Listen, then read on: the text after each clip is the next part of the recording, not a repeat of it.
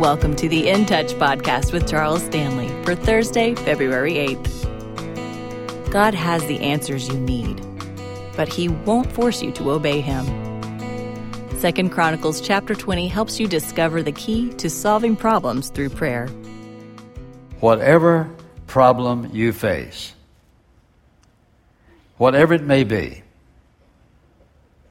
ever how large, ever how small, how painful, how strenuous, how unpredictable, God is interested in your problem.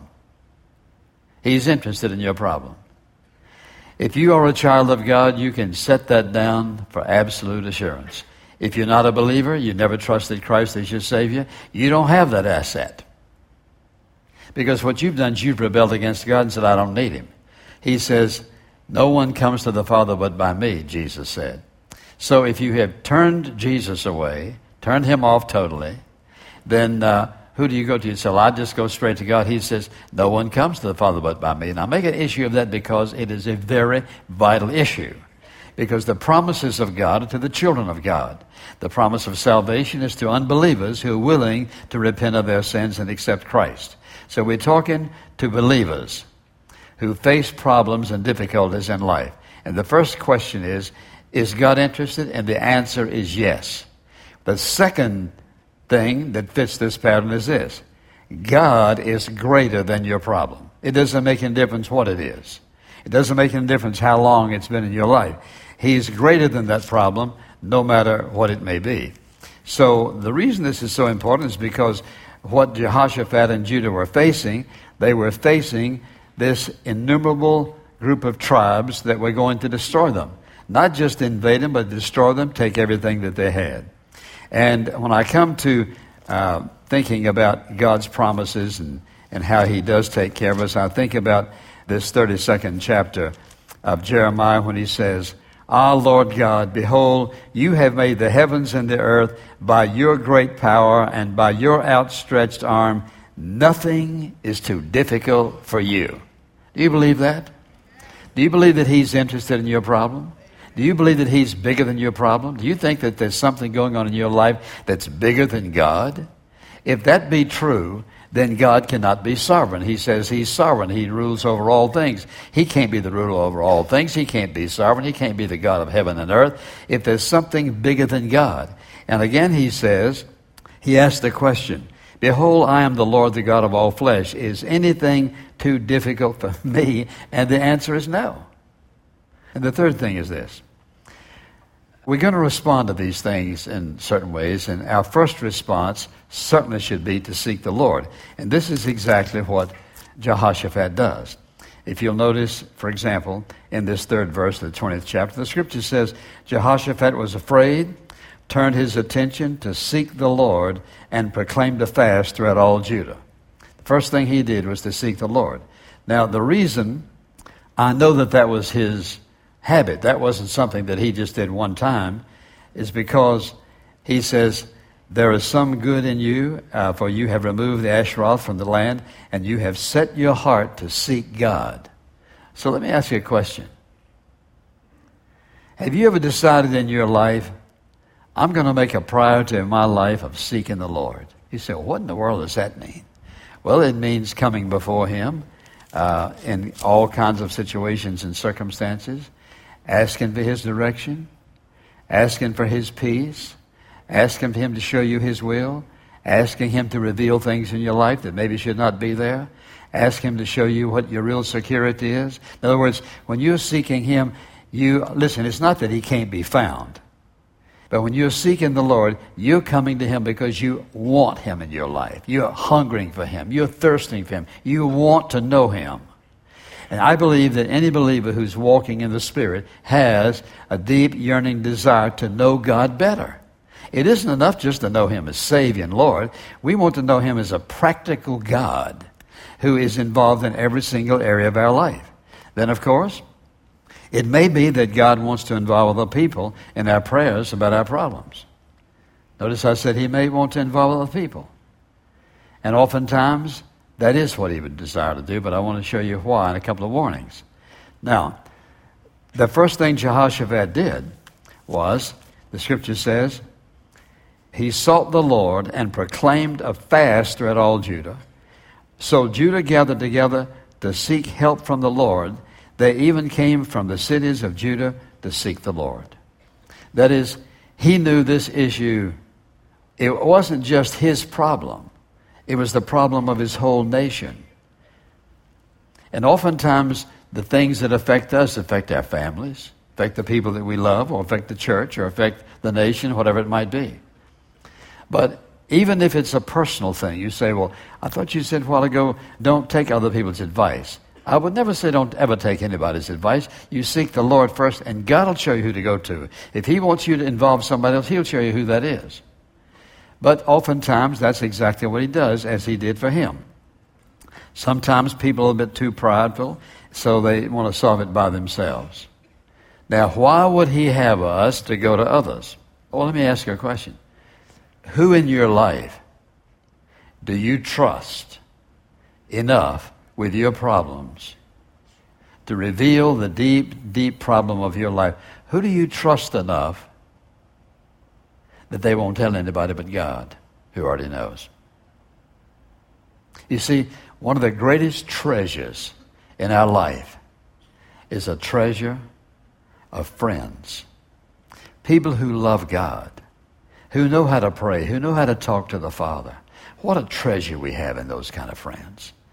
Friends with whom we can share the deepest needs and hurts and pains and sorrows and mistakes and sins of our life.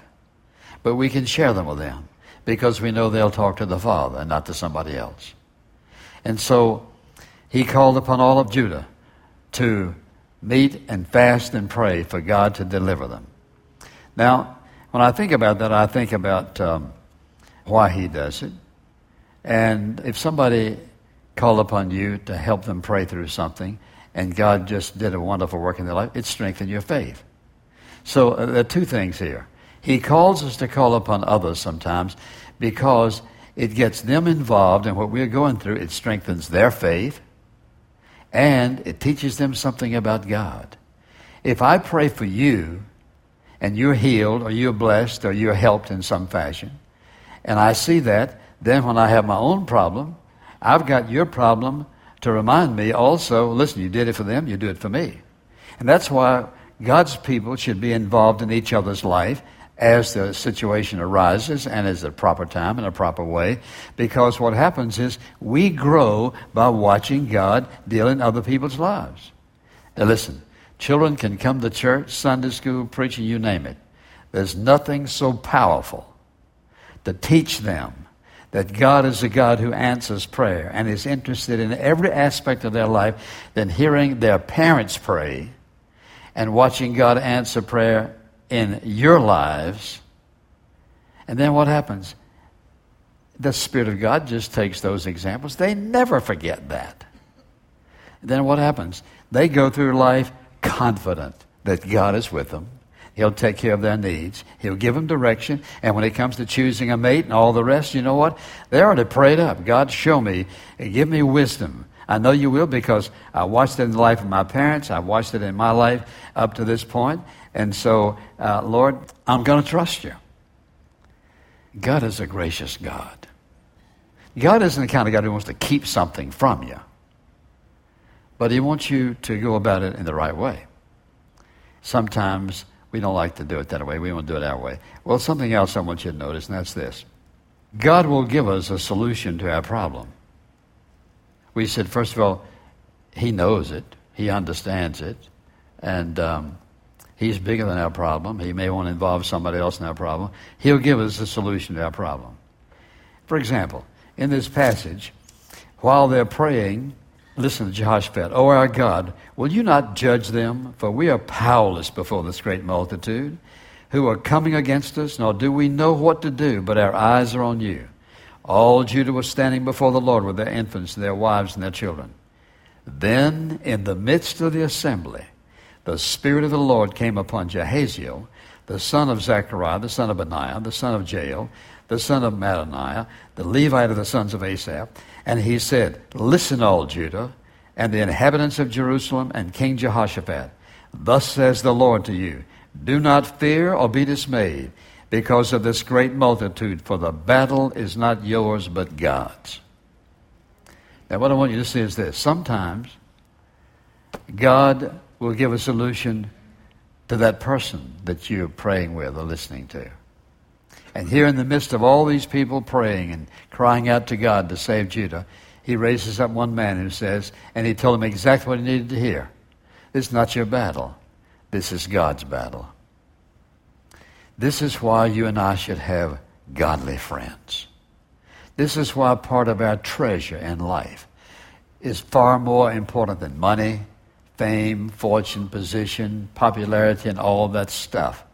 Far more important than that, and a greater treasure are those friends, godly friends to whom you and I can go in times of difficulty and hardship, trouble and trial, and ask for God's direction, and sometimes they'll tell you exactly.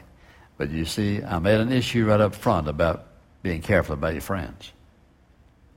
You see, if you ask God to show you a solution to the issue, sometimes he will send you to someone else, but not all the time. And here it's very evident how he used this particular man in that issue. Then, of course, our prayers are to be God-centered and not problem-centered. And I want you to notice the prayer that he prayed here.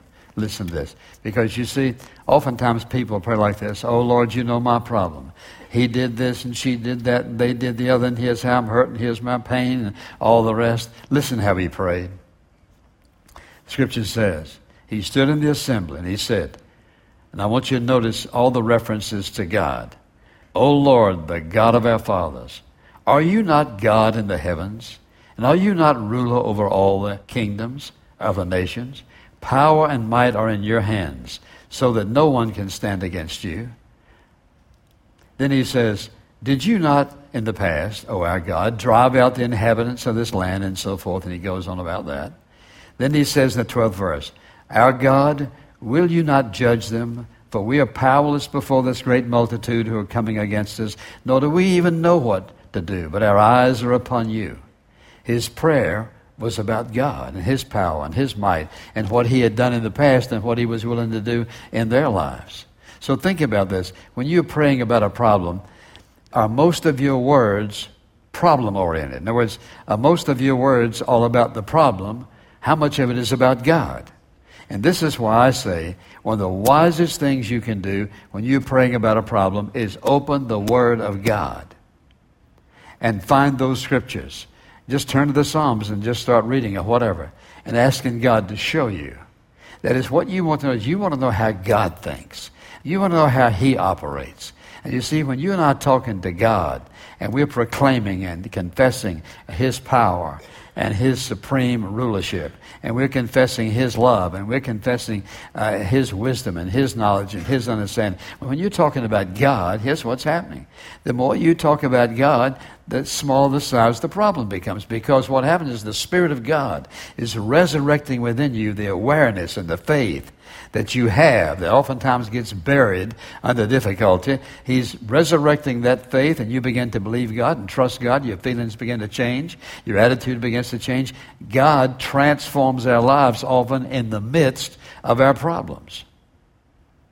It's God-centered. It's very evident that his prayer is God-centered here and not man-centered. And so what happens is we begin to focus on his resources, his love, his greatness, his power, and the problem begins to get smaller and smaller and smaller. And then, of course, God's solution usually requires an act of faith.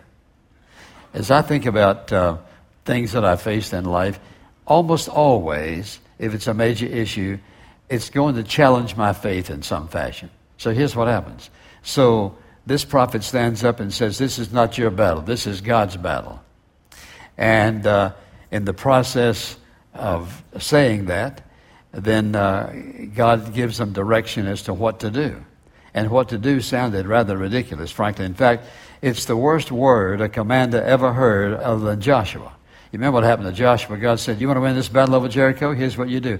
March around the city 6 times, 7 times, march around it, blow the trumpets, and so forth, and the wall's coming down. No way. That's not the way you fight. Well, listen to this. He says, here's what you do. This battle's not yours. Assemble the choir. assemble the orchestra, and then behind them, array your army. And then tomorrow, you start marching. And as you march, the choir sings and praises God.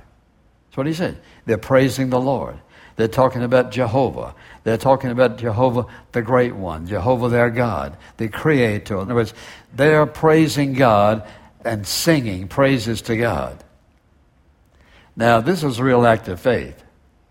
I don't know how big a choir you would have had on this day, but the choir was going to face the battle with the army, and they weren't going to fight, they were going to sing and praise God. Did it take an act of faith? Yes, it did. Because it was so totally unreasonable. And sometimes, in order to accomplish his full purpose in our life, in a given problem, he's going to ask you to do something that's totally unreasonable. That's not something you think up. If you think it up, you'll back off. If it's something that you know that God is telling you to do that is very, very unreasonable, then what's going to happen? He's going to give you a surge of faith. God, it's unreasonable. I don't know how I could do this, but I'm going to trust you. They marched, they sang, and what did God do? He confused the armies so that two of them attacked one, and when they finished wiping them out, the two of them attacked each other in such confusion. It might have been a nighttime, whatever it might have been. And when Judah got there, when the nation got there, all the enemy were dead. Sometimes you and I may look at our problems and say, God, there's no way. If he tells you to do it, the victory is already won. He's not going to lead you into some defeat. And the issue is, am I willing to trust him? When he asks me to do something that seems impossible or difficult, am I going to trust him? And that's the difference in him solving the problem and not. And then, of course, the last thing I would say is this. God's solution is always best. No matter what the problem may be, you could never solve it like God can solve it, because you don't know all the ins and outs. You don't know what happened before, sometimes years before. You don't know what the surroundings are. You don't know what the environment's really like. You only know what you see and you feel and how limited we are. God's solution is always the best one, if you're willing to trust him. So, this week comes along, and on your way to work, you have a problem. Or you may get a phone call before you get to work. So what are you going to do? Father, I know you're interested. You're bigger than this. I'm going to trust you and watch you work. Here's what happens. After a while, when problems arise, you won't fret and fear. You just see them as opportunities for God to grow you up. And if you get along in your life and everything is just going your way and you have no needs and everybody does what you want to do and only life gets a little monotonous, what you need is a good problem. It is, because you can become very, very comfortable in your plenty. And a good problem gets us back on track. Amen? You say, well, I'm not even a Christian. I want to go back for a moment to say this. None of this will work for you. Because you see, you can't reject the Father, can't reject the Son, and expect his awesome power to come into your life. And I would challenge you to ask the Lord Jesus Christ to forgive you of your sins. Here's what you ask him for.